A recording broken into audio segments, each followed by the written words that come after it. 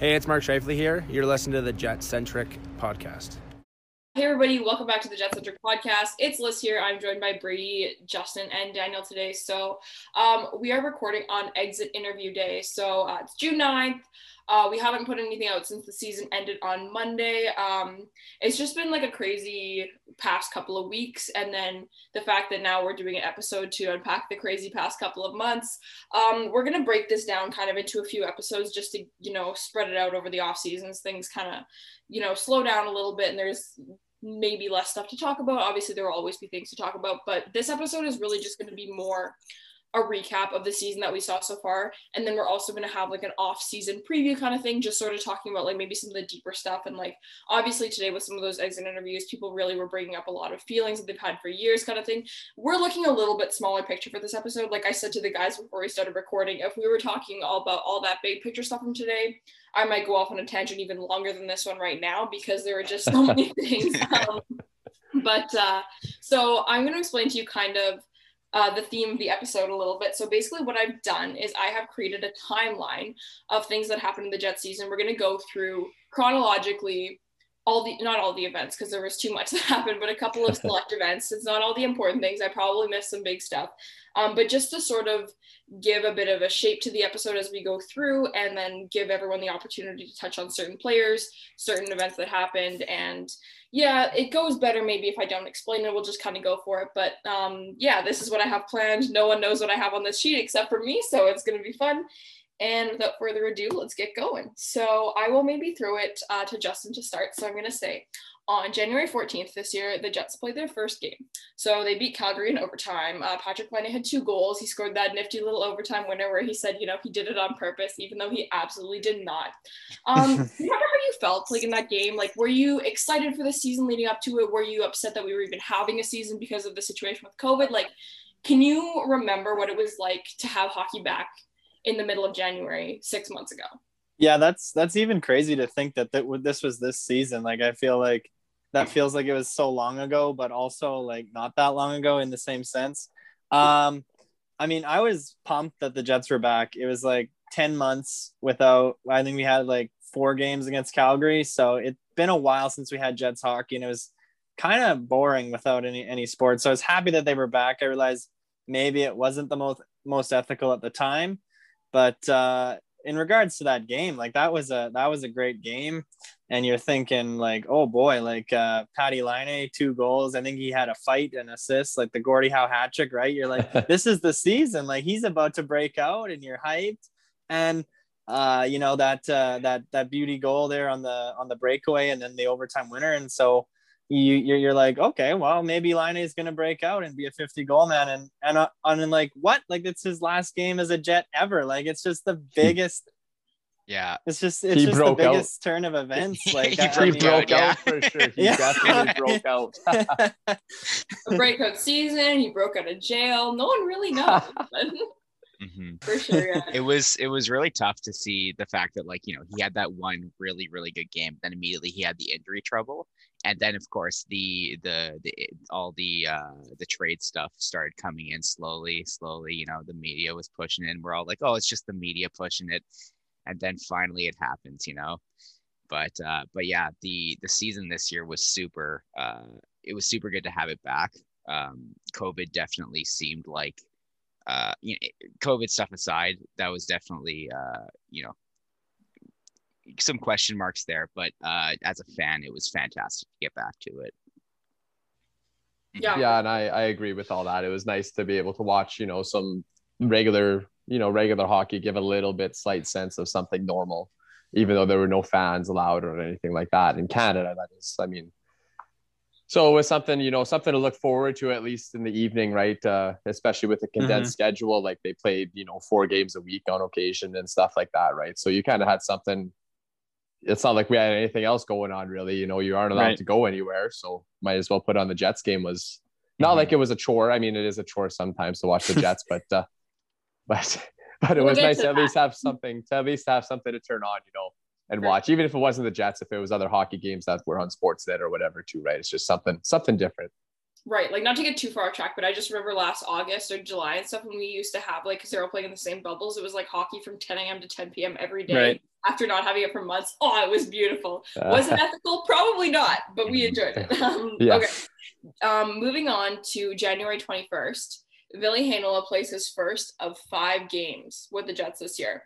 Daniel, how did you feel about his usage this year? What would you have changed? Like, kind of take me through the Ville Heinola thoughts, the TLDR version, because obviously we could do an entire episode on him alone and just sort of the repercussions of the decisions that the Jets made with him this year. But just sort of what did you think of his year? And not looking too much forward kind of thing, but what are you really expecting to see? Like, is this going to be the same thing next year? Are we preaching to the choir here? Like, what's kind of the Ville Heinola vibe right now? Yeah. So he actually had I think he played 40 total games this season. So that's in the Finnish League and the World Junior Championship. Yeah, not to cut you off. Does 5 seem low for the Jets? I thought he played more than that. It was 5. I remember looking at it during the playoffs. Yeah. So I think he played about 40 games, total hockey games this season, which is probably not enough, even considering the fact that the Jets had a 56 game schedule. The Moose had a 36 or 32 game schedule. And keep in mind, most of those 40 games were in either the Finnish League or in the World Juniors, probably about half of them. He played about 20 games with the organization this year. I'm kind of just pulling a number out of the air, but that's kind of what it feels like. So obviously his usage is disappointing, and I'd never understand why this is a trend with the Jets, why they keep young guys in the press box for extended periods of time. Like, I get, you maybe bench him for a game or two here and there, but with the Moose playing and with the Jets playing 56 games, like, there's no reason why he shouldn't have played like 40 NHL games this year alone, right, out of the 56 game schedule. And look, I won't get too far into looking forward, but I do think he'll be a regular player next year. Hopefully. I mean, I don't know how hopeful and how that is, but I'll hold out the hope for that, at least, assuming that he at least passes. Like, we have a couple of guys on expiring contract, like Forbert and Ben, that'll be hopefully long gone, right? So I think the whole, like, as much as I absolutely agree. I think he should have played, at least 40 games with the Jets this year.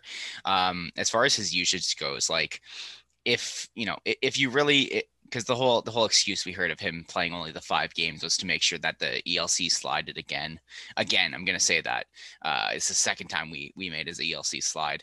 But the biggest issue I had with it was that there were periods of time where he wasn't on the Moose or on the Jets. Like, if you're not going to play him on the Jets, you have to have him playing games you have to have him playing games. Like, you have to have him playing games for the Moose or the Jets. You can't just string him along on the taxi squad. That's what your replacement level defenses are for, or sorry, just replacement level players are for, is to fill in the spots when you need them to. And then, like I said, if you're not going to play him in the NHL, you have to be giving him games in the AHL, because you need him to be continually playing, getting those minutes. Yeah, I agree. Just kind of as a whole too, I feel like a lot of young guys kind of wasted away on the taxi squad, and that's a line as well as that wasn't the most optimized usage for them. And like, particularly to Heinola, I mean, I really would have liked to see him get some time on the power play this year. I don't think Morrissey really was all that good on it. So really, you only had one defenseman that was kind of like a lock for the power play in Pionk. And I mean, he should have played more games. Like, I agree with both of you for saying that, but like, even in the 5 games that he played, he should have gotten a look on the top power play unit. Absolutely. And I just think, for his development, right, like you guys said, it kind of wasn't enough games. And I really hope that next year he gets a fair shake, because he has probably the highest ceiling on any of the Jets prospects on D right now. So Totally, yeah. No, I agree. I sort of struggle with a lot of what went down there this year, but you know what, I think games in general, like you guys said, is good, and it was nice to see him with the World Juniors. It was nice to see him play with some awesome high-end prospects in the Moose too. But yeah, I'd like to see him play more. Okay, January 23rd, Brady. Patrick Laine and Jack Roslovic with salary retained for Pierre-Luc Dubois in a third. How did you feel about this in the moment? What was your initial reaction to the trade? And right now, without any explanation, would you undo it? Okay, so because we'll get there. Okay, so just to get the first part out, would I undo it? Based on what I saw throughout the rest of the season as well as the playoffs, yes, I would undo it. And also, I think that Patrick Laine has a higher ceiling of he's a player that I think is a little bit more unique. But of course, as far as the in the moment, it kind of stung. It kind of sucked because Laine became kind of our guy. He was a bit of he was the guy who we all kind of championed as this guy who could potentially, you know, be the next Ovechkin kind of thing, you know, set up shop on the power play. He single-handedly made our power play incredibly good over the course of his tenure here. And at the time, it was one of those things where it hurt, it sucked, but at the same time, you looked at it and went, okay, Pierre-Luc Dubois is no bum. Well, we'll see. We'll get there. We'll get there. We'll get there. But at the time, you know, Pierre-Luc Dubois is no slouch. He was, you know, a guy who you know, if we were giving up Patrick Laine to, you know, if we were trading him away, at least we were getting a guy who was similar in age. You know, again, drafted immediately after him, still has a high potential. And then at the same time, it's like, okay, you look, you know, there is some upside to it. The fact that, you know, Dubois is, you know, seemingly a more two-way player, drives play a little bit better, and also was a centerman, which is an incredibly important thing to also consider when the trade was made. Again, we'll get to the point throughout the season, but I think that it was a very tough pill to swallow. But at the same time, at the time, I was like, you know what, this was going to happen. Let's rip the Band-Aid off. And we weren't left with nothing. Right. Like, I think that was the biggest thing, is that as the further he got along that last year of his contract, like, even though the year didn't turn out the way we thought it would, like, if we still had Patrick Laine right now and if our hands were tied, like, you are never going to get a return as good as Pierre-Luc Dubois for Patrick Laine. You're never, like, we wouldn't have seen that. And if Pierre-Luc Dubois hadn't been in a poor situation himself, we never would have gotten even him. Like, they don't even have the same market value, I don't think, in the league. Like, Pierre-Luc Dubois is a Canadian center who is tall and uses his body and can score goals. Like, that's every GM's dream. I think, like, yeah, I don't know if, like, undoing the trade, like, right now, it's a terrible question to ask, and that's why I'm not going to answer it myself, because it's so hard to say that. Thanks. But I totally understand. And I'm going to move on from this, even though not everyone got to talk, just because I realized we're going off on so many tangents and I have so many points left to bring up. There's so much to talk about. So we'll talk about Dubois again later. Trust me, we're not done with him yet. I'm never done with him. But I do want to say he had a good exit interview today, better than probably anyone else's. So we're going to talk about that in another episode. Okay. Justin. Also on January 23rd, see, we're not even out of January yet, Dylan DeMello played his first game after becoming a dad. How important was he to this team this year? What are your thoughts on his usage? I know you and Brady have conflicting opinions about this, so maybe we'll get into a little bit of a heated argument about it. Who knows? And just sort of, how do you feel about Dylan DeMello in general? Yeah, so I love Dylan DeMello. That's basically the simplest way to put it. I mean, he was fantastic this year in any role that they put him in, whether it was in a sheltered third line role or whether he got vaulted up to the top pair with Morrissey. He really stabilized Morrissey in those minutes. And he's just a simple but effective player. Like, the Jets have a lot of defensemen who are simple but ineffective. Dylan DeMello still plays a simpler game, but he's actually, like, he does the little things well. And he reminds me of the Toby Enstrom, kind of just making the smart play. And I mean, I'm so thankful that he's here. He seems like a really nice guy.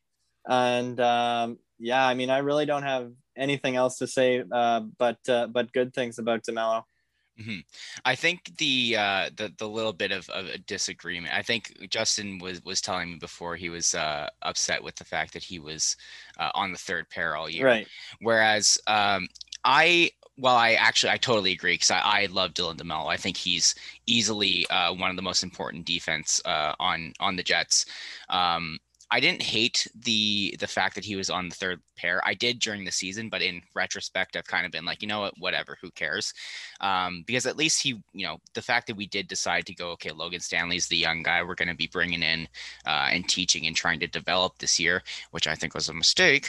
But having, a guy to be there and try and help Stanley out throughout the regular season and try and stabilize him, make him a better player, I didn't think was necessarily a bad thing. And the whole reason why while I do agree that he would have been better on the first pair, I don't think it matters because at the end of the day, the regular season doesn't matter. And I think all along the plan was to put DeMello up on the top pair in the playoffs, which, it seemed like that was immediately what the decision was. So while I do see all the reasons why he shouldn't have been on the third pair all year, I can also look at it and go, you know what? I if anyone's going to be trying to teach Stanley how to play the game, I don't hate that it's DeMello. I just think that in that regard, it's kind of, you got your priorities kind of switched around. Like, to me, I'm worrying more about my first pairing defenseman in Morrissey, who's been struggling now for 2 straight years. To me, it's more about getting him the correct partner. And I mean, obviously the first line is going to get a lot more minutes out there. So it's going to be a lot more impactful to have the better player on the first pair than the third pair. I mean, I see what you're saying in the sense that it helps push Logan Stanley along. But to me, I think it's just your priorities are kind of backwards if you're going to do that, because now you might convince yourself into protecting Logan Stanley in the expansion draft because he looked good in sheltered minutes with a great partner. So I just think your mouth. Yeah. I hope they don't, but we'll see. Yeah. I mean, I just think, to me, I'm worrying about my top 6 and my top 4 before I'm worrying about the sort of bottom pairing minutes. And so for those reasons, I was pretty upset with the usage of him. And I totally agree with every single thing you said there, but I'm just, at the end of the day, I go, it's the regular season. Who cares? We got into the playoffs. Paul Maurice is a genius. He had the master plan all along. I'm going to throw the next one to Brady again, and then I'll throw the one after that to Daniel, and you'll see why in a second. Okay, so February 15th, Murat Atesh throws Cole Perfetti off of Pride Rock. So the iconic Twitter moment we all know. Brady, how did you feel about his season with the Moose, the World Junior Championships, the World Cup of Hockey, all that stuff? Keep it short. We are going way longer than Sorry. I mean, I thought he had a fantastic season. I would have loved to see him at least get a game or two with the Moose to reward, or not with the Moose, with the Jets to kind of reward the fact that he had such a fantastic year. But I guess him going to the World Championships and winning gold was the kind of the cherry on top of everything for him. It does kind of suck that he was in Latvia while our top center goes down, but at the same time, I don't expect him to actually have gotten into the lineup just because we all know the people who make the decisions here. In general, though, fantastic season. I'm super excited to see what he can be. I hope that he's a regular next year. If he's on I don't even know if we're going to have a taxi squad next year, but if he's in and out of the lineup, I will lose my mind. Either have him playing full-time in the AHL or full-time on second or at least third line and power play. I agree. Yeah. February 21st, Dubois has a 3-point game and he scores his second of the night in overtime. So that was his performance of the year, in my opinion. And it was just all downhill after that. So Daniel, why don't you take us through how you felt about having this player on your team? There are so many opinions about this man on Twitter right now. There are polar opposites. There are the me's of the world, and then there are he's never even going to be a quality third line center. We wasted it. Anyways, there's a whole spectrum there. Where do you fall? And what did you think of his year with the Jets? Well, I wasn't upset when, we just talked about that. I think it was the trade you kind of had to make at the time, and you're never going to get that kind of player, or the player that we thought Dubois was. Yeah, that's a better answer. For yeah. for Laine, or at least the way he was perceived at that time of the trade. He was perceived as a top center, sooner or even now. So you look at him, he comes in, the year's already messed up for every player, of course. But he comes in, to a different team. He has to quarantine for 2 weeks. He plays like 2 games or whatever, gets injured, and then comes back. And I think that's around the time where he gets that the 2-goal game there that we just mentioned. So, at that point, things are looking up. He looks like, okay, well, this could be pretty good. We don't like Dubois is not going to be a 50-goal scorer. He's not going to pot 50 a year. That's just not the kind of player he is. But then it just keeps going down and down, and you're like, okay, he hasn't scored in like 3 weeks. He hasn't scored in 20 games now. Like, what's going on, right? So like some people say it's kind of BS to use this excuse of no practice and a whole new team, but I give him a little bit of leeway this season. But next season, after a full training camp and getting to know everybody, developing chemistry, like he better be for next year. Like he better be kind of what we expect, or at least coming into his own style of play, which is that big center kind of, using his body and that kind of thing and generating stuff down low, which is what he was kind of known for in Columbus. So, I mean, I'm excited for the future of him. Like he's only 22, right? So he's not even in those prime years yet. So he's got some time still in my eyes. I mean, obviously he didn't produce at a Laine level, but Laine really didn't do anything in Columbus this season either, which is a product of some other stuff that I don't want to get into. But I was okay with it all. I guess at the end of the day, it happened. And now we have Dubois and we don't have Laine. We just kind of got to live with it, right? So right. Like, honestly, I agree. Like, for someone who feels so strongly about so many aspects of that trade, like, netting them all, I'm pretty neutral about the whole thing altogether. Like, love the guy that we got, love the guy that we lost, didn't like the season. Like, there's so many things. But yeah, I think it's one of those things where having that extra year that Laine doesn't is going to be really massive for giving him like an accurate payout, I think. Like, I wonder what Laine is going to make this summer, and I wonder if it's going to be reflective of this season or the 3 seasons leading up to it, Okay, on March 18th, Pionk records his season-high time on ice of 27 minutes and 18 seconds against Edmonton. So, Justin, were you expecting this breakout season from Neil Pionk? How did you feel about him? Like, just where did he come from? And just kind of talk about the season that Neil Pionk had with the Jets and the little blessing in disguise that he was. Yeah, so I think when we first got Neil Pionk from the Rangers, people were sort of expecting like a Tyler Myers-esque player where he would kind of just be good on the power play and like literally terrible at 5-on-5. So last season he had a pretty, I guess, above expectation season, but then this season he really broke out. This past season, it was a pleasant surprise because looking around the rest of the Jets decor, they have like Dylan DeMello and then literally like nobody who performed well this season. So it was nice to have. And he did this all while lugging around Derek Forbort in some pretty hefty minutes tough competition minutes is what I meant. So he was a pleasant surprise. I know in his exit interview, he said he was lacking confidence in New York. So, I mean, to me, that's more than confidence. I think he took a huge step in this past season, and like he was excellent on the power play. He was pretty good at generating offense on 5-on-5, and just a lot of positives for me from Pionk, which is very few and far between on this decor.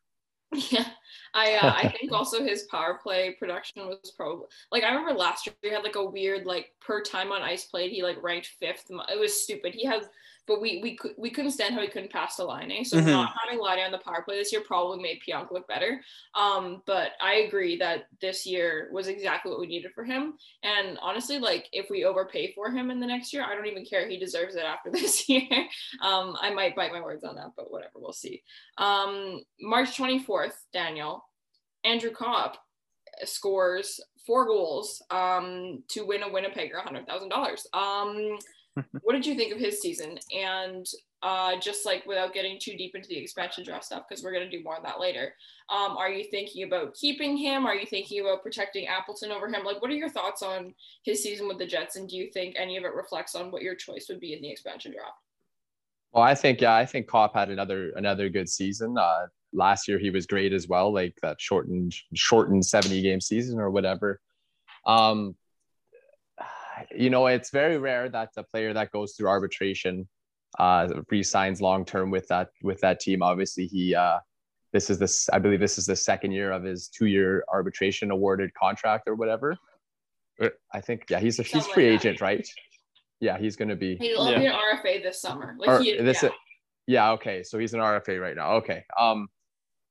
So I mean, obviously, I don't want to see Kopp go. I don't want to see Appleton go.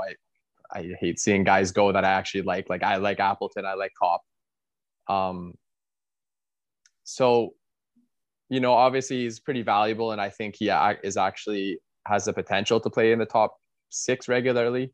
Obviously, I want the Jets to always run to more of a top 9 anyway, which is something that Kopp would be suited for. Getting that, just a few less minutes, but still playing near top line minutes, like that 15-minute a night thing, right? He's pretty good on the penalty kill from what my eyes tell me. I don't have anything to back it up, but I'm sure I'm not crazy in saying this. So I would like to keep Kopp, obviously, but I think his price might be too high just in that sense. I don't really have a comment on the expansion draft. I'm not too into all that kind of stuff, but if I'm picking between Kopp or Appleton, I'm definitely keeping Kopp. Like, I think that's should be a no-brainer, I think. Anyway, that's kind of my opinion. I like him. Yeah, fair enough.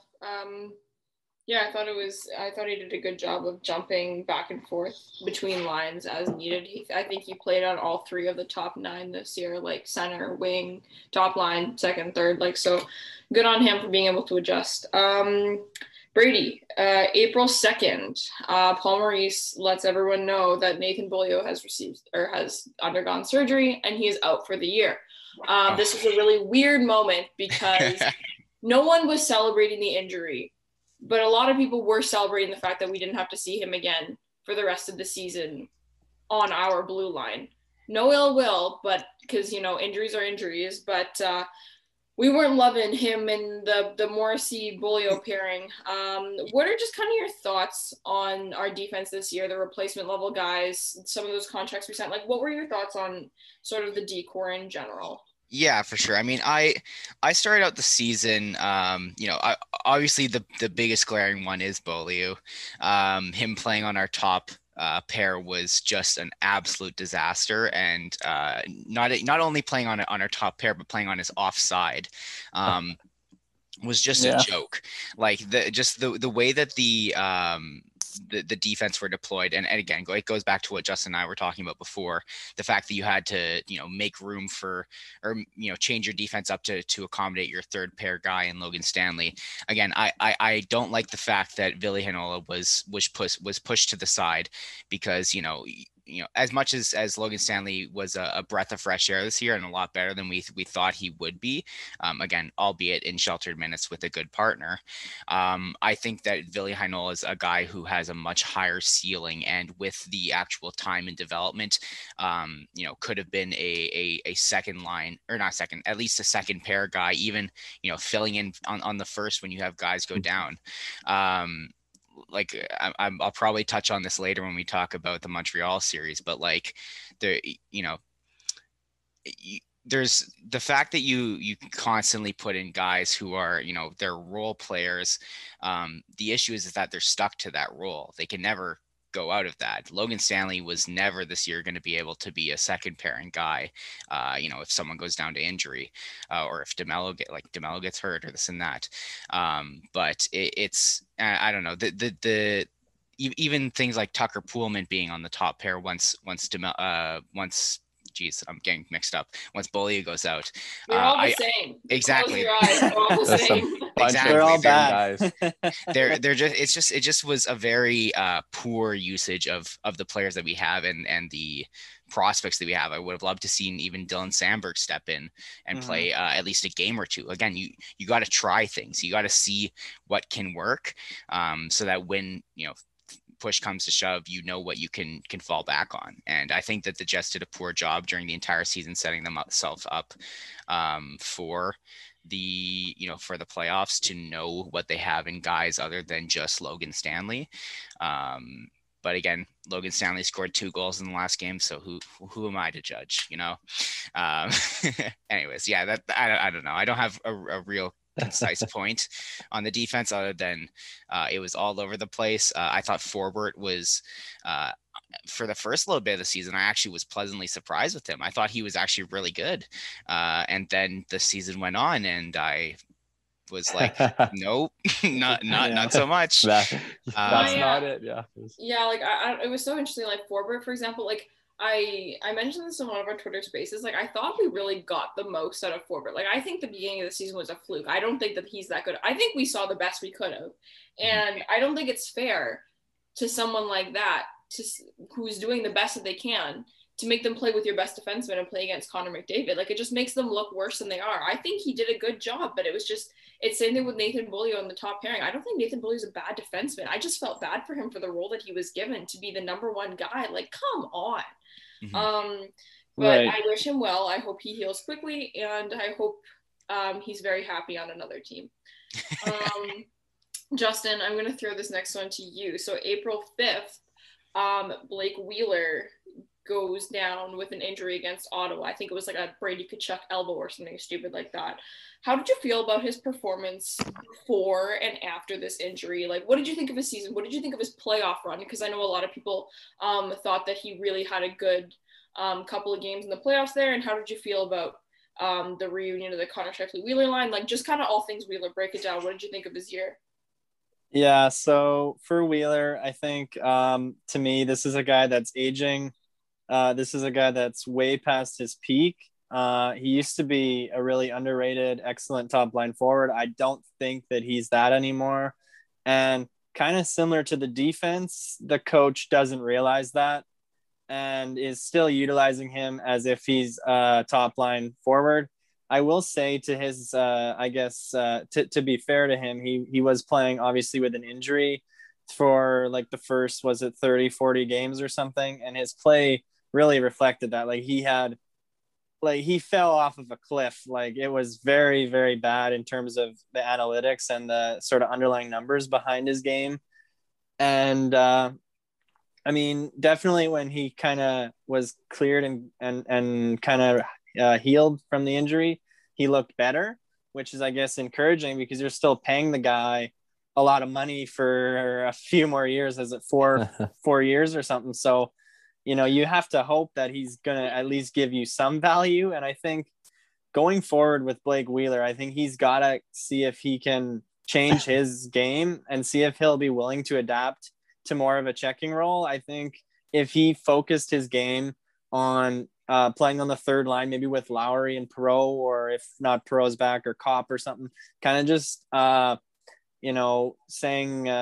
conceding the top 6 minutes and the heavy offensive duty, if he could maybe try and lessen his role and then just get him back out there on the power play where he excels. I think that could be something looking moving forward. But I think at some point we just got to cut the crap and realize he's not a top 6 forward anymore. And I really hope that Paul Maurice can catch wind of that, assuming he's back next year. Assuming. Yeah. We all know. I'm holding out hope. Interesting point that you bring up too, with the whole idea of a checking line. Like, we always talk so much crap about him and Connor and Scheifele because of how bad their defense is, like the empty net kings.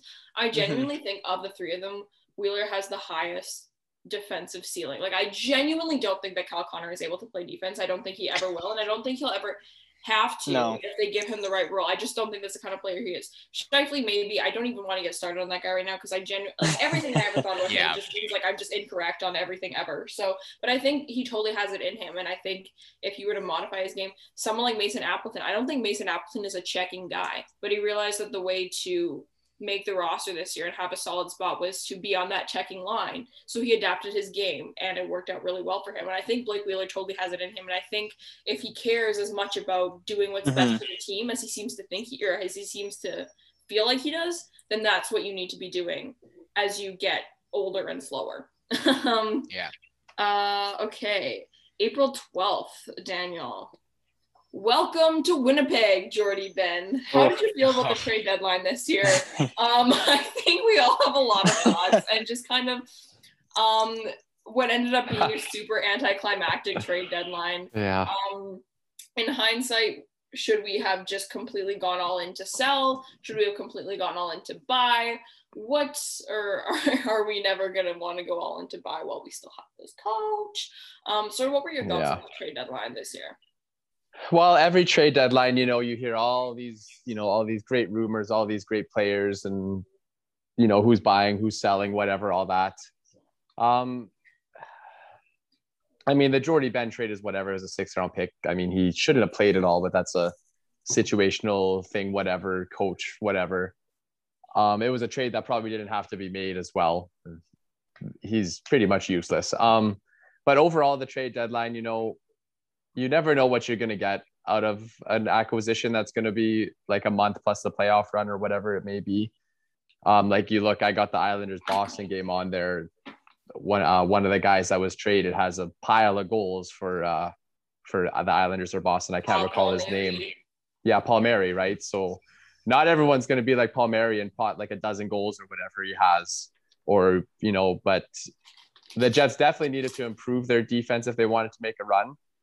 And I think I probably wouldn't have been okay with, the draft this year is kind of weak, I guess, you losing a 1st-round pick.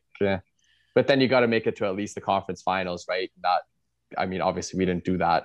Maybe we probably wouldn't have done that even with a top 4 defense addition, right? So it's really hard to grade something that you don't really know.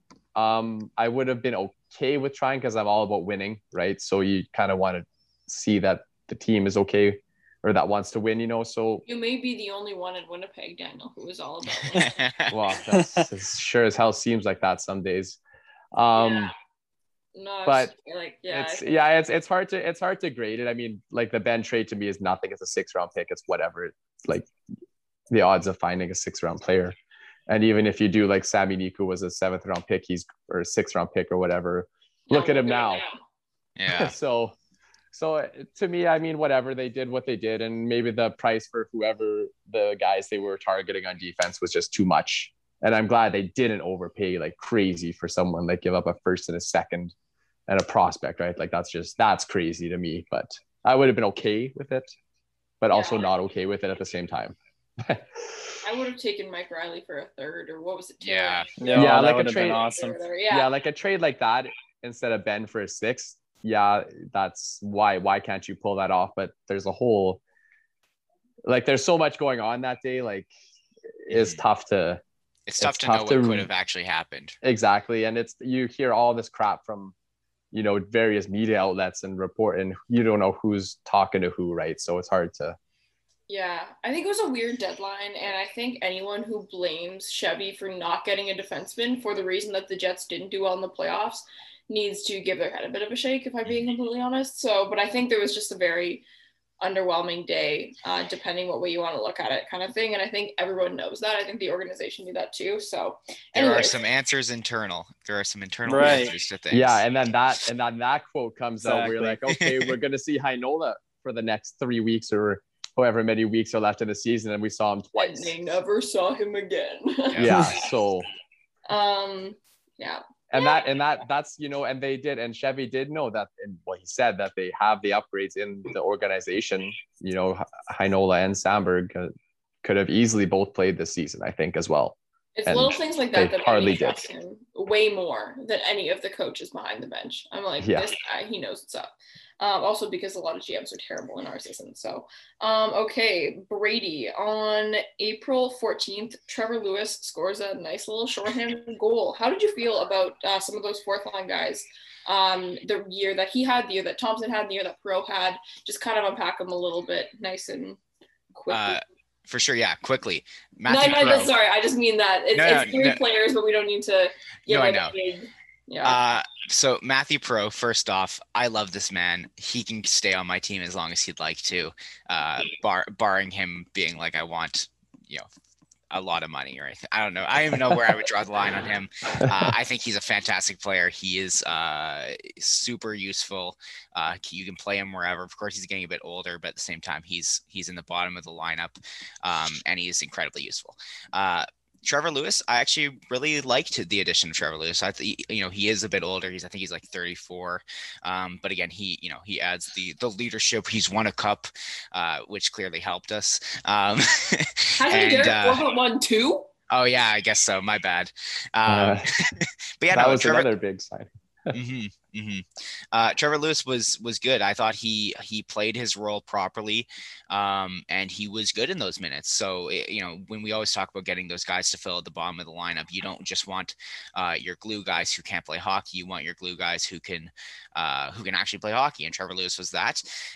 Nate Thompson, I'm not a huge fan of. Of course, he taught Scheifele how to win face-offs. So I guess his how to be the worst, because maybe that rubbed off on him too. Yeah. Maybe. But no, I think my biggest issue with the Thompson signing is that last year we saw David Gustafsson playing minutes with the Jets, and this year he gets relegated back to the Moose again. He's only 20 years old still, so he's still got lots of time to play in this lineup. But again, I would have liked to have seen him play the season with the Jets this year. And then, like I said, it's more about just getting him up to speed with the NHL, constantly giving him those minutes so that, again, who knows, if he plays all year this year, next year he could be potentially a third line guy. Maybe we don't have to necessarily pay so much money for either, Copper, I'm going to say this and I'm going to get hate, or Lowry. I love Lowry, but again, it's looking forward to the future. I find that that's an issue that this organization has with its deployment of players and choosing to go with replacement level guys over them. But all in all, again, Pro, love him. Lewis, good. I don't mind that signing. And Thompson, I would have stayed away from, but it is what it is. Fair enough. April 16th, Brady, give us a nice little segue. Adam Lowry gets a contract extension, so that created a little bit more of a headache possibly for the expansion draft, just because he was supposed to be a UFA at the end of this year, and we were thinking maybe he could sign with us after the expansion draft, all that fun stuff. What did you think of his season, Justin? What did you think about the contract signing? How do you feel about his future here? Are you one of those people that thinks that he deserves a letter? Are you happy with the contract? Are you happy with the contract based on play, or based on just kind of the intangible leadership and just kind of what he's given to this team during his career, all that stuff? Sort of just Adam Lowry. What's the word? So for me with Adam Lowry, there's two things with this contract. First of all, like you mentioned, Liz, I think that they should have done it after the expansion draft. Like, I know that Lowry's been pretty loyal and the Jets have been loyal back to Lowry, and I feel like they could trust each other enough to have gotten it done after the expansion draft as a UFA for the same dollar price tag, and that they could have had an extra spot to protect a guy maybe like Mason Appleton or whatnot. But I mean, it's not a huge deal, I guess. At the end of the day, if we lose Appleton, we lose Appleton. But in terms of the contract, I don't really love it. I think it's an overpay. I don't remember the exact figure, but I feel like it's probably so maybe about $500K high and maybe a year or two too much. With that being said, you don't really want to tie up kind of bottoms. Like, we know he's not a top 6 player. You don't really want to sign bottom 6 guys to multi-year, multi-million-dollar deals, because theoretically you should be able to find bottom 6 guys for cheap, either through free agency, or if you actually played your prospects, which the Jets don't do, they sign guys like Nate Thompson to clog up the way for them. But so we don't know anything about that. But you're saying you shouldn't sign bottom 6 guys to term? Jim Benning is shaking right now. He's losing his mind. Shout out to Jim, who listens to all these episodes, I'm sure.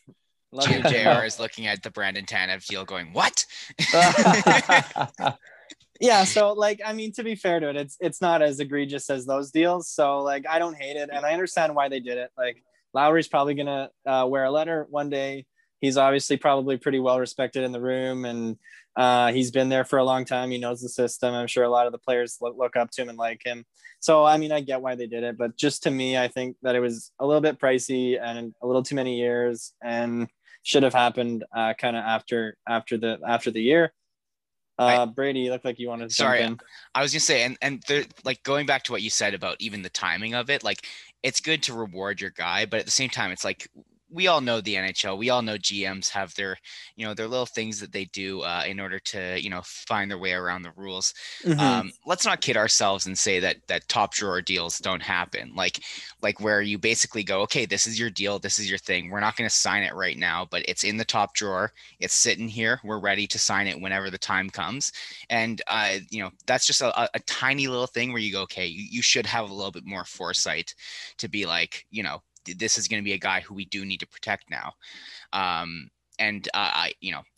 don't think it would be wise for Seattle to take a guy who's a UFA. So that is easily another way to get another roster spot or another player protected, essentially.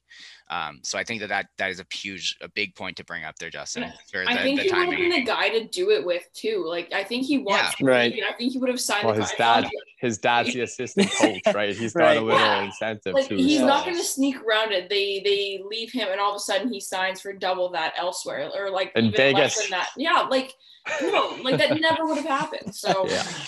Yeah, but whatever. Anyways, okay. Daniel, May 11th. Paul Stastny plays his 1,000th career NHL game. So that was pretty special. I got the shirt, so we all enjoyed the ceremony, the little sticks for the kids. I thought True North did a really good job with that. How did it feel to be part of that? How did you feel about bringing him back this year? Just how do you feel about Paul Stastny in general? Yeah, I was happy that they got, like, I wanted him to stay, like, originally when they had brought him, just because of the way he did play in that month or whatever, I guess the 3 months that he was part of the Jets the first time for that nice playoff run. And it was a surprise trade at that time. Like no one had that predicted or that coming up, right? So it was nice. And this year I thought he was, he's just kind of that calming, like Liz, you and I have said this about 4,000 times. He's like that calming guy that, like he could play with, like, for example, when he was with like Ehlers and whoever, or Ehlers and Line, even he could he's kind of just there, he's going to be in the right spot. He's going to cover for the kids, that kind of stuff. And he's fairly effective too, even though he's getting up there in age now and he's going to be on that decline or whatever. And he already is, I guess. But I always liked watching him. He's just always around, and he knows where he's just got that extra sense that not all hockey players have, and only the ones that have long careers do have, is that just that extra hockey sense or that hockey IQ kind of thing that's just a little bit higher than other guys. So it was nice to have him this season for sure, and I think he did make a good enough impact to make it worth it. But Daniel, we were helping out the Golden Knights by trading for him. Don't you remember look that? At them now, like yeah, well, I think also we got to give a bit of props to Chevy for making that deal, because it was a fourth and Dahlstrom, like it was cheap. Yeah, like it was a good cheap. Yeah, and maybe it was a cap dump for Vegas, but look at what we got. I would have paid to get rid of Carl Dahlstrom. A smart GM sees when another team is up against it and goes, okay, what can I do to help you? And I'm not paying a lot for it. It makes up for that Chris Mason, Yoel Armia thing, right? He kind of took advantage. And I think whatever. Mason too. But it did. Sorry. No, you go. Oh, no, I was just saying, I think that's also why you credit Joe Sakic. He saw Lou Lamoriello this year backed up against the wall and said, I'll give you 2 seconds for a Norris caliber defenseman. And Lou Lamoriello was like, I got to say yes. I haven't even paid Matt Barzal yet, and I have $7 left on the cap hit. Exactly. and that's so good. And that's the kind of thing, like, that's going to happen to what happened to the Jets, when they had the Mason and Armia trade. So, you know, it's how it's going to happen to any team that wants to be good, right? You're going to have to maybe do a cap dump at some point. Chicago did a bunch of them, right? Like Andrew Ladd was a you're cap looking dump. Justin Bufflin was a cap dump. exactly right. So you just look at all those, it's stuff that's got to happen. And like you said, good GM or decent GM will realize that and make it happen, right? He'll fleece them for an effective player that the team needed. Like Stastny was definitely a huge addition. It wasn't just like acquiring, you know, he wasn't acquiring a garbage contract or a garbage player with a garbage contract. It was acquiring a decent, effective player with a contract that you could afford and the other team couldn't, right? Mm-hmm. Yeah, for sure. On that same day, Brady, Connor Hellebuck recorded his 4th shutout of the season against the Canucks. Let's talk about the Vezina snub. Let's talk about how sore his shoulders must be from carrying this back. Let's talk about the best goalie of the decade. Ooh, hot take. No, I'm kidding. No, I have nothing to back up that claim other than look at the wins above replacement of the defenseman playing in front of him. Like, no, exactly. And then look at his, yeah, exactly. Yeah, no, I mean, he's good. But I don't know what else to say. He's really good. It's hard to go deeper than that sometimes. Right? Like we can you know explain all the goals saved above expected and everything like that, but you just look at the team that he has in front of him, and the fact that we weren't even that great offensively this year, and obviously defensively we were bad, and again just picking them up, throwing them on the shoulders, and just straight up walking us into the playoffs and then through the first round. He's fantastic. It's really sucks to see that he got the snub. I don't know why the GMs are the ones who vote on the Vezina. I don't know why the GMs vote on any of the things. It definitely should be. It should definitely be and also that just goes to show how stupid the GMs are. Right. It's so funny. That, though. Like, it's so funny the fact that you just happen to go to NHL.com, you go, okay, sort by wins, and you get Vasilevsky. Who could have seen this coming? Yeah, Vasilevsky, Grubauer, and Fleury. And it's like Fleury and Vasilevsky absolutely deserve to be there. Mm-hmm. Grubauer is great. He had a great year, but he did not have a Connor Hellebuck year. I think that was a big snub by the NHL or by the GMs, but it is what it is. We all know how good he is. He knows how good he is. Yeah, I don't know. He's good. I've got nothing else. He is good. I would argue that the 3 best teams in the NHL this year were the ones whose goalies got nominated for the Vezina. Colorado, Vegas, and who am I missing now? Tampa Bay. Those are the 3 best teams in the NHL. And I don't want to the goalies don't deserve to be discredited. Like Vasilevsky is a terrific goalie, and I don't give that much credit to the defenseman he has playing in front of him because, you know, Victor Hedman is not a Norris caliber defenseman anymore. It's fine. But Kale McCarr is. No, anyways, sorry. But yeah, no, it's Helly is our savior, and we love him very much. Okay, Daniel, May 19th, game 1 against the Oilers. What are some quick highlights and lowlights of the series? But spoiler alert, the next thing that I'm going to get Justin to talk about is the game 2 and the 2-goal game by our special little friend. So talk less about him because that's the next point. So just talk about the playoffs, kind of that series against Edmonton, just kind of what you thought, all that. The whole series, like just the whole series, or yes, other than that one specific comeback win. Yeah. Justin, okay. Prepare yourself because that's really so yeah, like obviously, you know, going into the playoffs, the Jets were kind of on a little bit of a slump. They did kind of turn it around in their play, just not the results heading into the playoffs, the last 5 or 6 games or whatever. We knew we had Connor Hellebuck going in. We knew Mike Smith was 39 years old. We knew we had to, as long as McDavid and Draisaitl didn't really get going, we'd be in a good situation. And obviously the Jets were, you know, they went to 3 overtime games in a row, 3 next goal win games, right? And it was the same Jets that we saw all year that just happened to string together 4 wins, 3 of those being in overtime, right? So it was very exciting, obviously, to watch. Like any sweep by your team is very exciting, right? So like, and then staying out, like, I think all of us were up till 1:30 a.m. on that triple overtime winner, right? And if you didn't notice, I still got my broom there. I had to leave it up because the Jets still applies. It's still I didn't even have to put it away apparently. But yeah, it was very exciting. It was the first sweep in Jets history, so that's something that was good. Beating the Oilers in the playoff, I'm sure made a lot of our parents and grandparents happy after watching. Right. Speaking to those that are in the Zoom right now, right? That we beat the damn Oilers, right? Like that's after getting swept and dominated by them in the 80s and 90s, and they blocked our path at a cup for that long. It was just nice, I think, to get the sweep.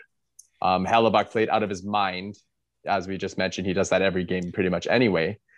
But just a whole bunch of stuff went right for the Jets, and it was just a fun ride to have. And it was 4 wins in 6 days. Like that's just crazy in itself that we got to see. It was just such a high for like the whole thing, right? So it was nice.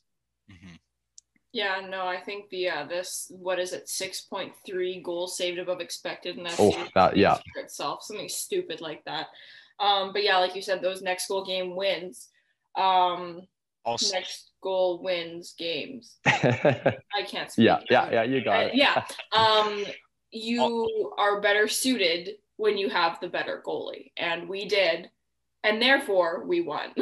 I think another thing we need to point out is the fact that Connor McDavid drew 0 penalties throughout that entire series, which is a travesty to the NHL. Yeah. Like I can picture exactly. It was either Neil Pionk or Josh Morrissey or both of them, because I'm sure it happened both times. It was Morrissey. Actually, it was Morrissey who literally pulled him down, hooked him and held him and pulled him down in front of the ref, and the ref was just like, "Nope. I don't see anything. What are you talking about? This is hockey game." And there was the DeMello knee too. That was yeah. Like true, I was defending him to the grave on Twitter over it because that's my guy, but also,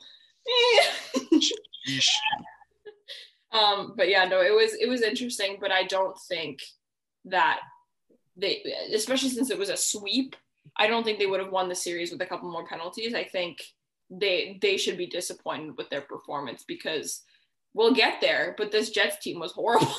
So like it's the same Jets team that we saw all year, right? It was, yeah, exactly. And so anyways, moving on to Justin on May 24th, best comeback in Jets history. Nikolai Ehlers scores the second goal of the night to win 5-4 in overtime. We were down 4-1 at one point. 4 goals in 8 minutes, the Josh Morrissey goal, the other Nikolai Ehlers goal. Like, it was just, I like absolutely euphoric just thinking about it. Like, probably the best moment of my entire life was that evening. Just talk about Nikolai Ehlers' season too. We haven't talked about him at all yet, and everyone who listens to this podcast knows just how much we love this guy. What were your thoughts? Right, so yeah, that comeback was like absolutely incredible. Like, I mean, there's literally like few words that you could use to describe like how amazing that was. I mean, down 4-1, 8 minutes or left or whatever it was. And like, I mean, I already gave up hope. I know I was tweeting, I said, I hope that the Jets like show up tomorrow, because this isn't going to be enough. And before you know it, they bang, bang, bang, 3 goals, and they're going to overtime. It was just like, I couldn't believe my eyes. And, then of course, like, going into overtime 4-4, you got to win that game. If you're going to end up losing in overtime, that's going to be a huge letdown. And so to see the best Jet, that's not a goaltender, to put that away in the top shelf there, Nick Ehlers, it was definitely, Brady's doing the chef's kiss if you can't see the video, but we're all doing it. And on a set face-off play too, that never worked too, right? Yeah. So it was just like, wow. Yeah.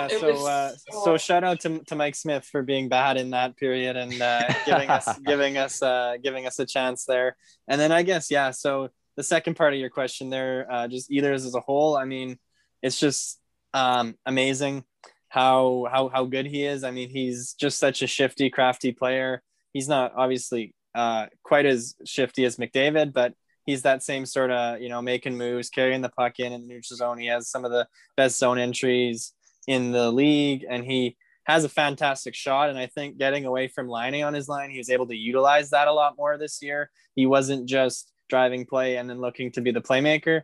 He was being more assertive and being the shoot first guy. And I think that a lot of the hockey men kind of realized like, oh, now that he's scoring goals, like he's actually good. This is the Nick Ehlers that we've had for years. And like, I mean, to me, I know that they've kind of wasted the sort of Wheeler prime. And I just hope that the Ehlers Hellebuck prime does not go to waste, because they've had 2 really fantastic seasons, both of them. And like, we're so lucky to have an elite goalie. So few teams have this luxury and have this that they can count on, and to have an elite Danish king like Nick Ehlers on your top line, right? And I just like, they got to make the most of this. Like, they have some really elite talent on the top of their roster, and the fact that year in and year out they can't make noise in the playoffs because they screw around with gritty guys on the bottom 6 or whatever. It's just it's disappointing.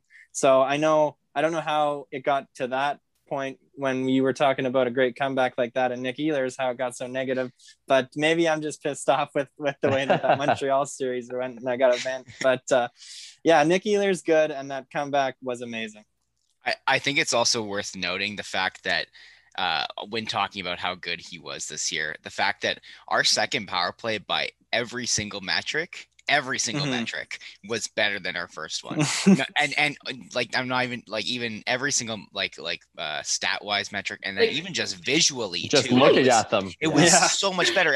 And you like, what you've got, the first unit that's got what, Kyle Connor, Blake Wheeler, Mark Scheifele, Paul Stastny, and Morrissey, and then you look and you've got like Perreault, Kopp, like these are great players, but like they're not your PP1 guys. And everything was going through Ehlers and Pionk too. Good, got to give him credit there too. Oh yeah. But I think it's really worth noting the fact that he single-handedly with Pionk carried that second power play to really being our top power play. Yeah, what keeps me going every day is the thought of Ehlers and like Perfetti, and then Dubois and Connor as top line, second line. Like, come on. Hellebuck talked about us entering our dynasty today. We all laughed at him. If you get rid of some of the excess garbage, they literally could be. They could be, because Nick Ehlers and Connor Hellebuck are that good. And I think, in that Montreal series, like, he was the only player when we were just playing the worst hockey maybe of the whole season. He was the only player that every time he got on the ice, I was like, it's possible that we score a goal. It's possible. I didn't think it was going to happen, but he was the only one that gave me like a little bit of hope.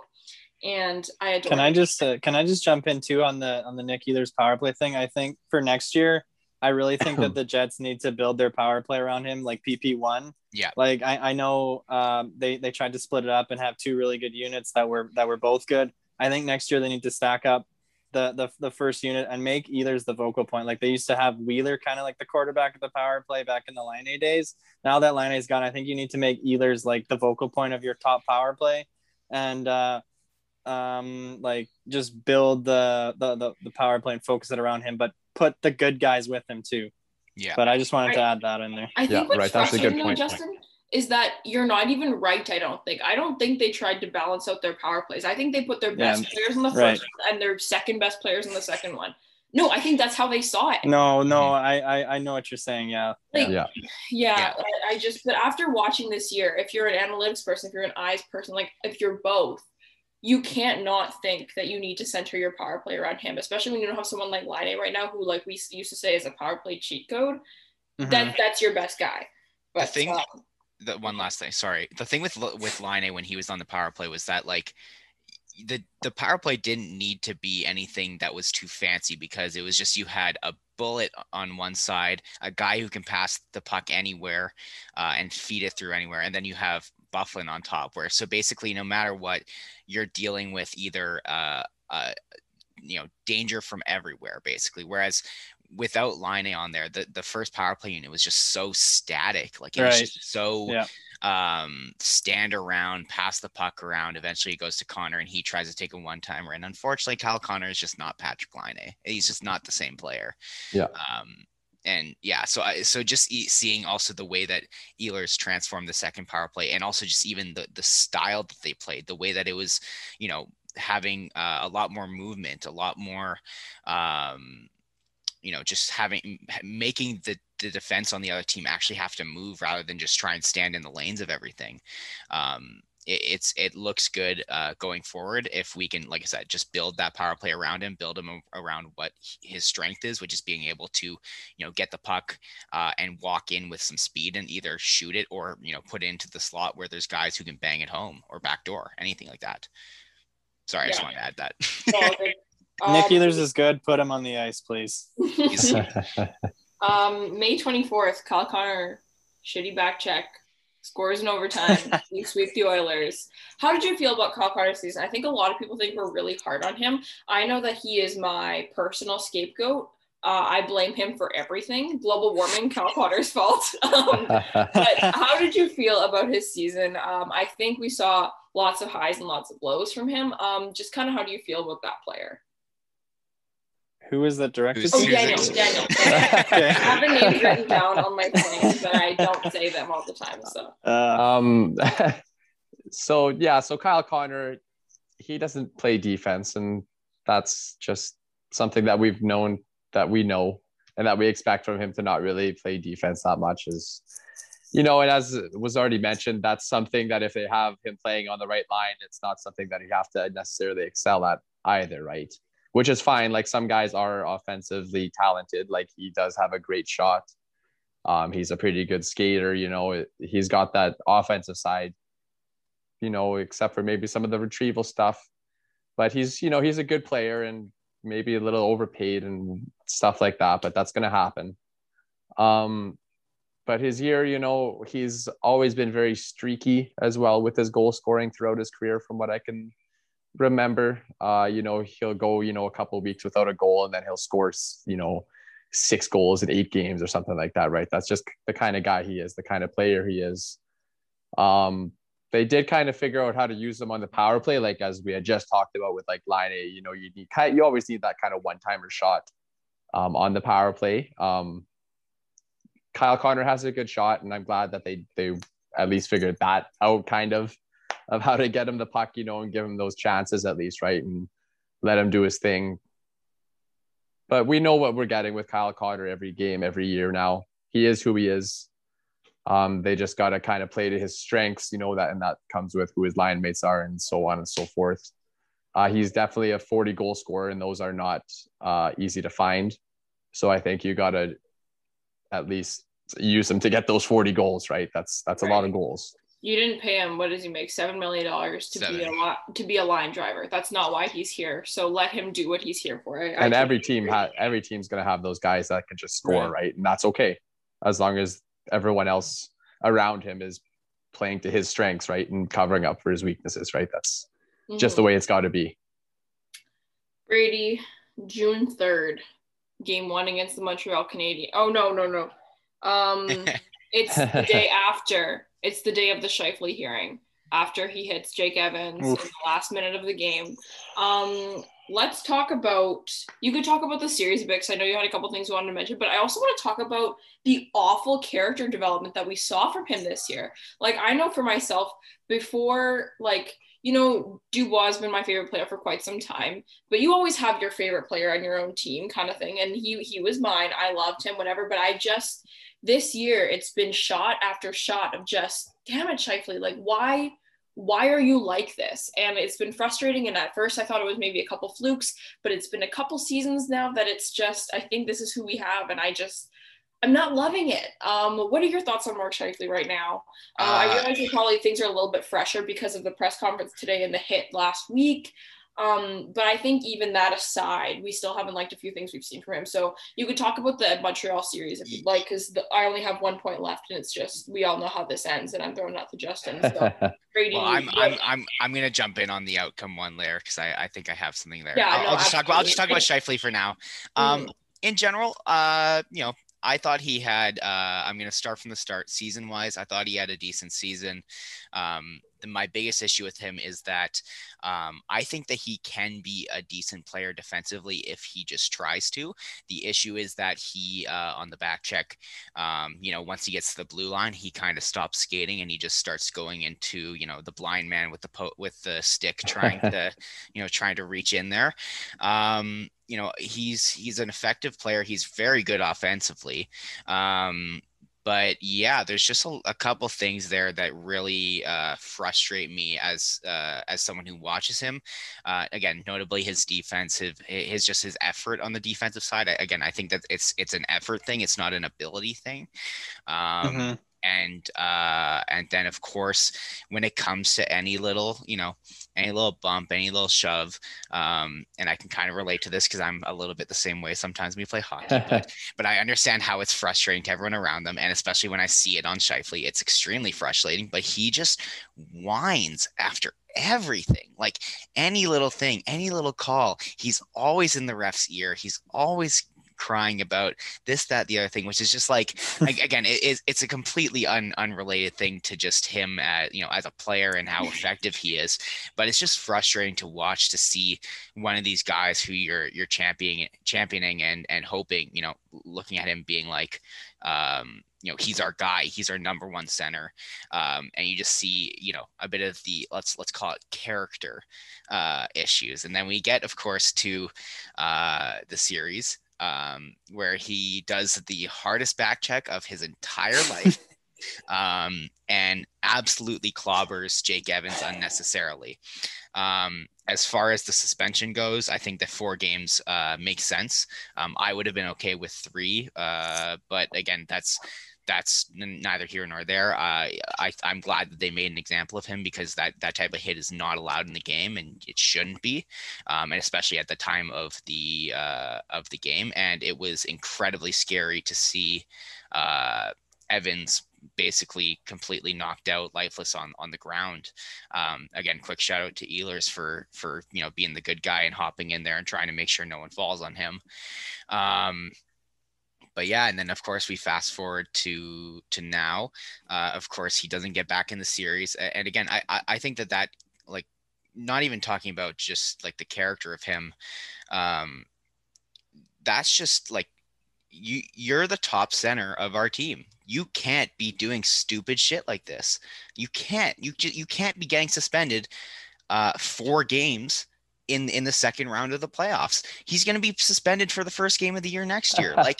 Like he deserves it. He absolutely deserves it. And then, of course, we get now to the press conference stuff. We're on his exit interview, and he's going, "Oh, I thought I was going to have to try and get shut down by Philip Deneau, but it turns out it's player safety." And this is like the second time he's come out to the media being like, this was unfair. This, and like, just, man, you made your bed, you made your decision, you got to sleep it. You got to understand that, when you do something like that, there are repercussions. And then even, further on in his post locker room stuff, he's like saying, "Oh, the media doubted us. You guys said we were going to be bottom feeder." Like, it's just so like petty. And just like, and why are you taking victories over right. a second round exit where you get knocked out by the Habs, by the worst playoff team, the worst playoff team, and again being like, "Oh, you guys thought we were going to be bottom feeders." It's like, wow, congrats, you made it into the playoffs in the smallest division, only a division with only 7 teams, and 3 of which are Ottawa, Vancouver, and Calgary. Like, take a victory lap, man. Oh yeah, congrats. Like, it's just a loser's mentality. It's really frustrating. I'm not happy with the guy. I think that the hit was ridiculous, and then everything after it has been a joke, just a circus. Like, it's brutal. Mm-hmm. I'm not proud to have this guy on my team, and I'm more than happy to say that I think that he has shown his true colors. I think this is, I'm not trying to be the person who always circles the blame back to Maurice, because I do that a lot. But I think Scheifele's entire career, there's been absolutely this massive lack of accountability. Like we talk every single That's a good, year, yeah. there's been the acquiring of the 2C. So he's never had a second line center like someone like Dubois or Perfetti or Stastny pushing him. He had that spot locked. He never had to fight for it. He was best friends with the captain. We have a player's coach. I just think that I wasn't surprised that he had this like woe is me mentality with the suspension, because it seems like he's gotten a lot of things just kind of handed to him in his career. Yeah. That's not to say he doesn't work hard, but I just think that even if he didn't work as hard, it wouldn't matter. I just feel like it's harder to be motivated in that way. And that maybe that's speaking too much out of line. And I still like him, I think. I feel like I'm judging him a little harshly, but it's been something that a lot of people have noticed over the years. Yeah. And it's just a little bit frustrating. And I had another point I wanted to mention about him and also, can I officially say that the argument that since he doesn't swear he's a good leader has officially been put to bed? Yeah. That has been stupid since the beginning, and I hope I never hear that again. Anyways, my last point is June 7th, Montreal completes the sweep, ending the Jets season. I'll throw this to everyone. I was going to throw it to Justin first, and we'll all just kind of give our final thoughts on the season. This has been a long episode. If anyone's still listening, we appreciate you guys. This obviously was going to be quite extensive because just the nature of the season. It's the weirdest season that the Jets have ever played, probably the weirdest season almost in NHL history, just because what the hell was this? And there's a lot to unpack, so just a lot going on, but everyone can kind of give their last thoughts.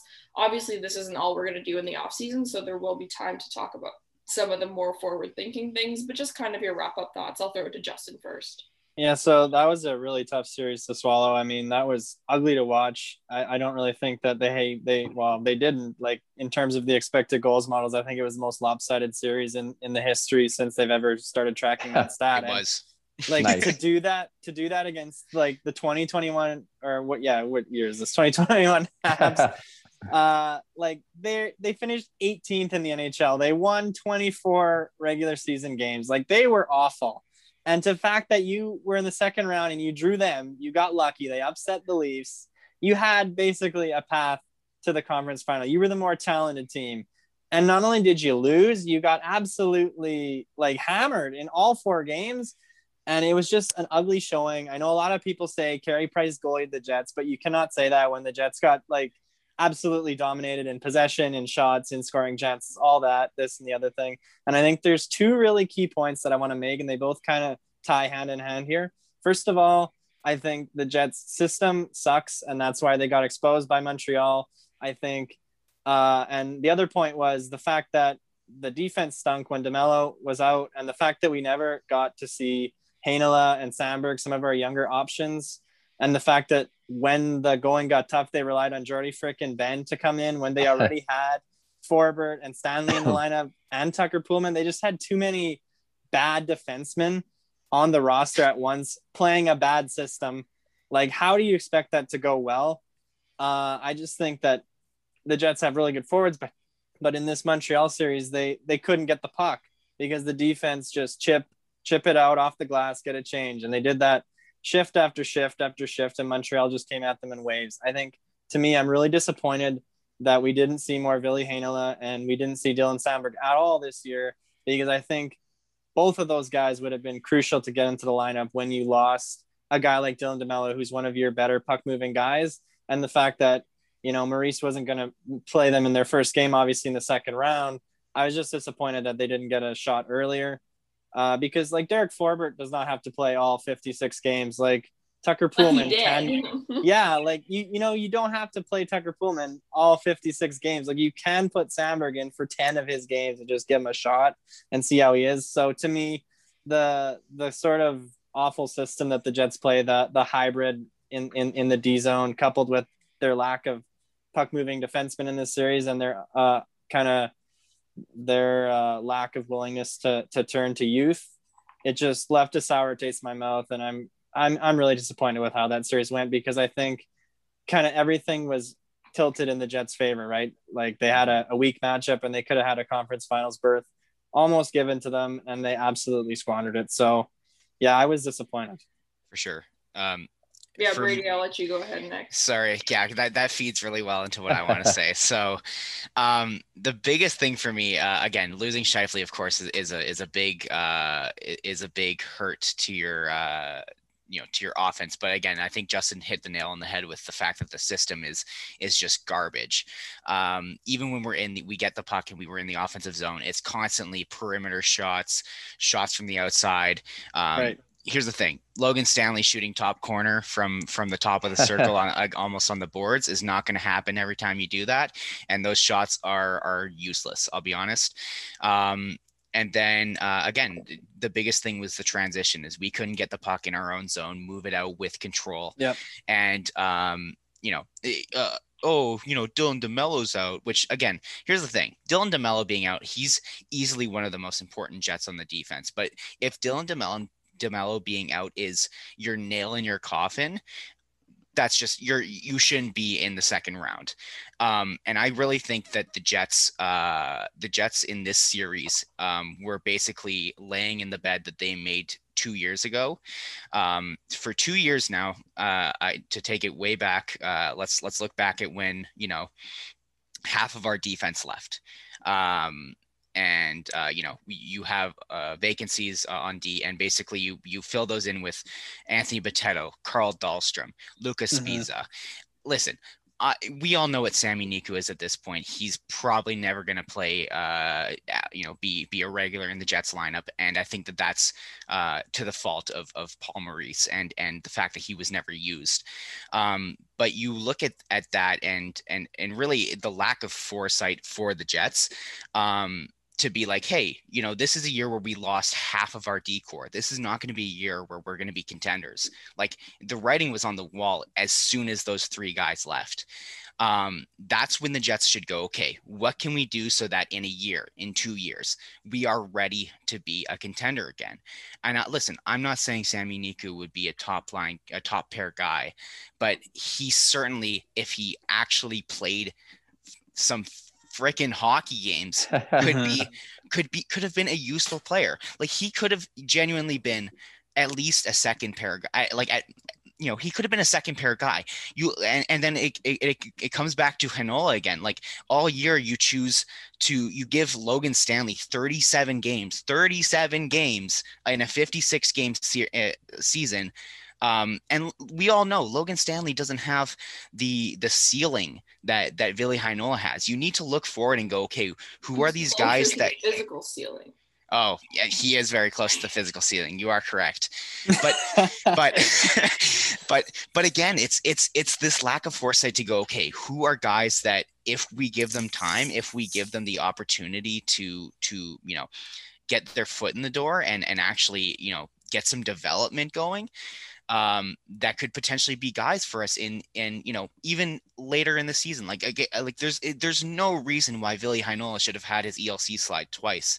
Like, he is clearly too good for the AHL. That's why they kept bringing him up from the AHL team to put him on the taxi squad. But again, he's getting Sami Niku in the sense where he's just getting yo-yoed back and forth. He played 5 games with the Jets, and I think he maybe played like 15 to 20 maybe with the Moose. I don't even that many.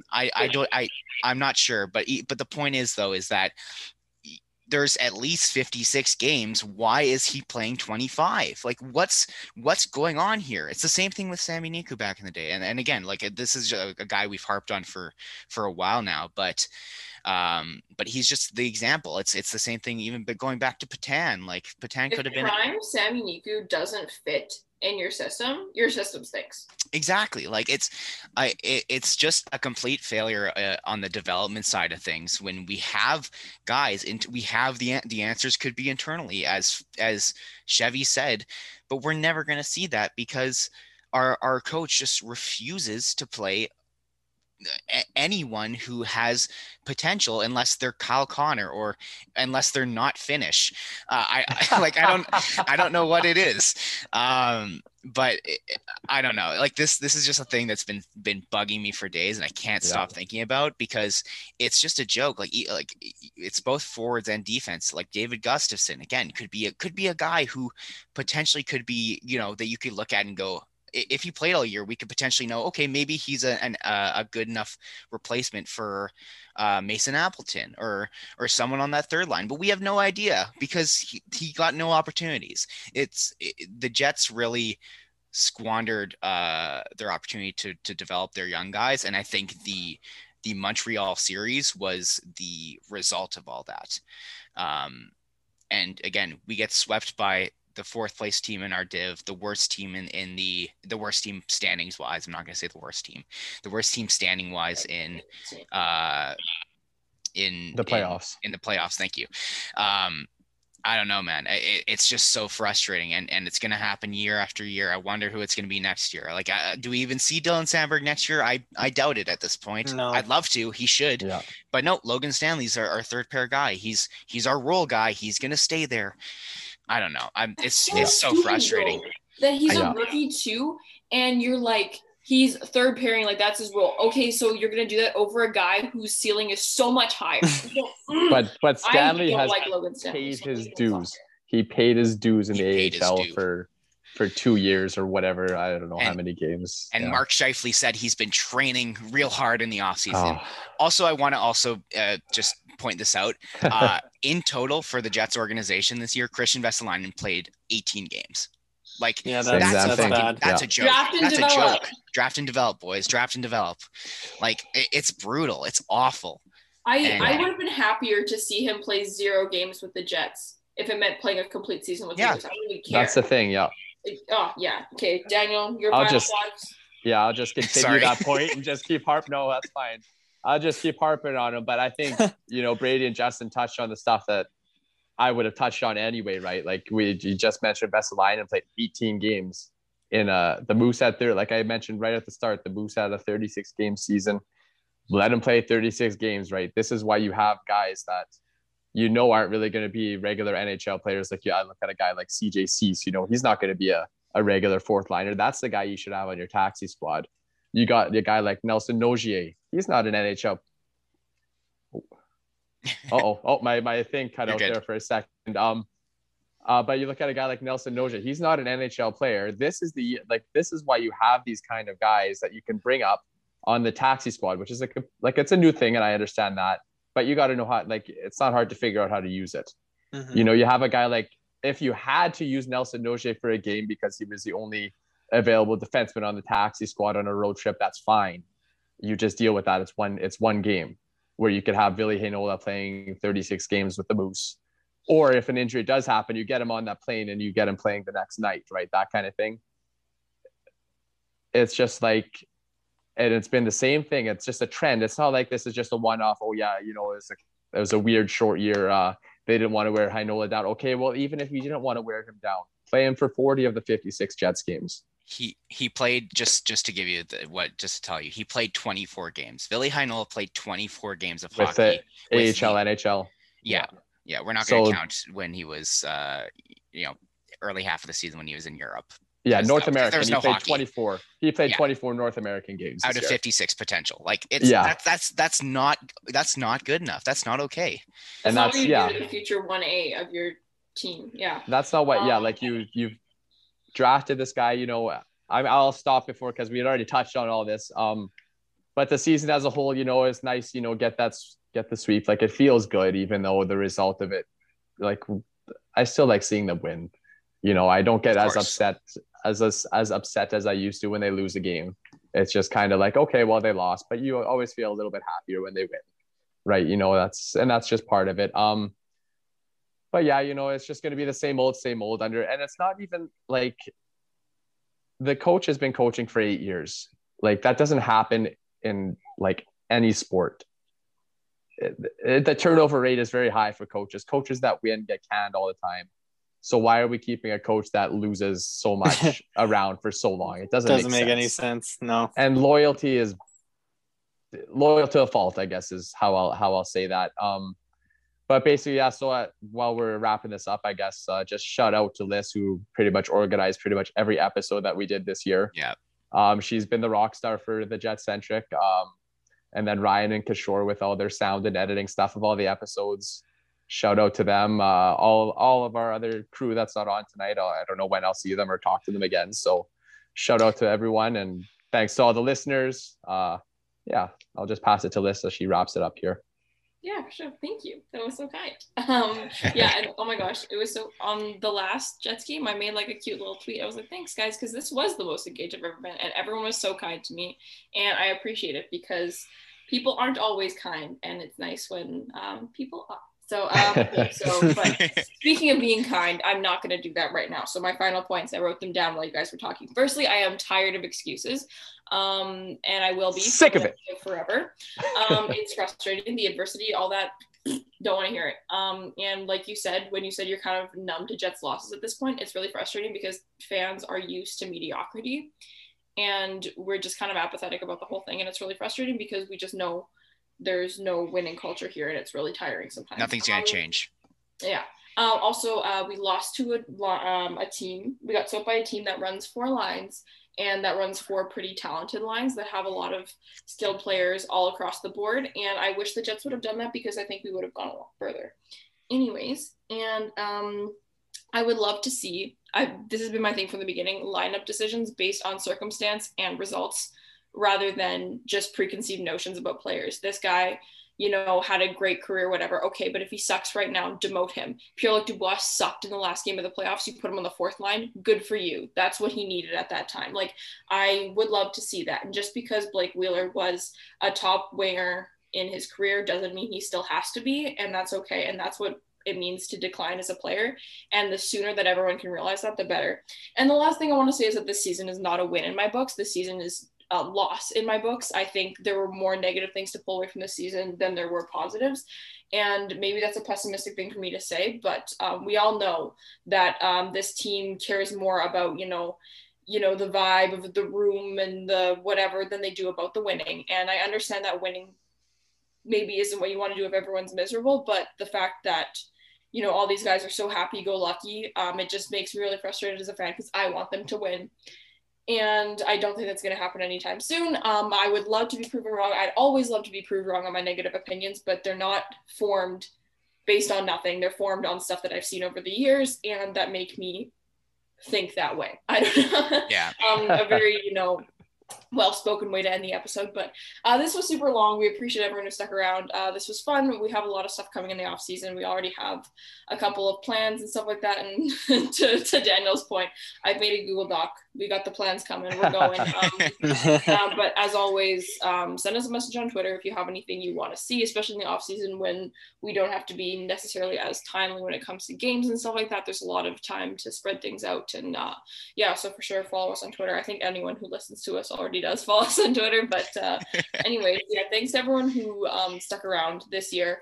Our following gained big time, which was awesome. It was great to see everyone join us on those Twitter spaces. It was great to see a lot of new faces join the podcast. I know this was my first year, of course, and then Daniel's been around for quite some time, but Brady is new as well. Justin is new, and then we just have a lot of people who are coming who have become part of the crew, and it's been really fun. And this is kind of, we know that this is just fans being fans, and we know we don't have our own fans, but we love talking to other Jets fans. We love having people to converse with, whether you're a contributor to the podcast or just a listener or just someone who knows us and stuff. We're just really happy to do what we do. We're just happy to have a team. And when I say we're happy to have a team, we're just happy to have a podcast. We're happy to have a Jets-centric team. Right. The NHL Jets, we only care about them when they win. So anyways, thanks a bunch, guys. We appreciate you all. And you haven't heard the last from us yet, so we'll see you soon.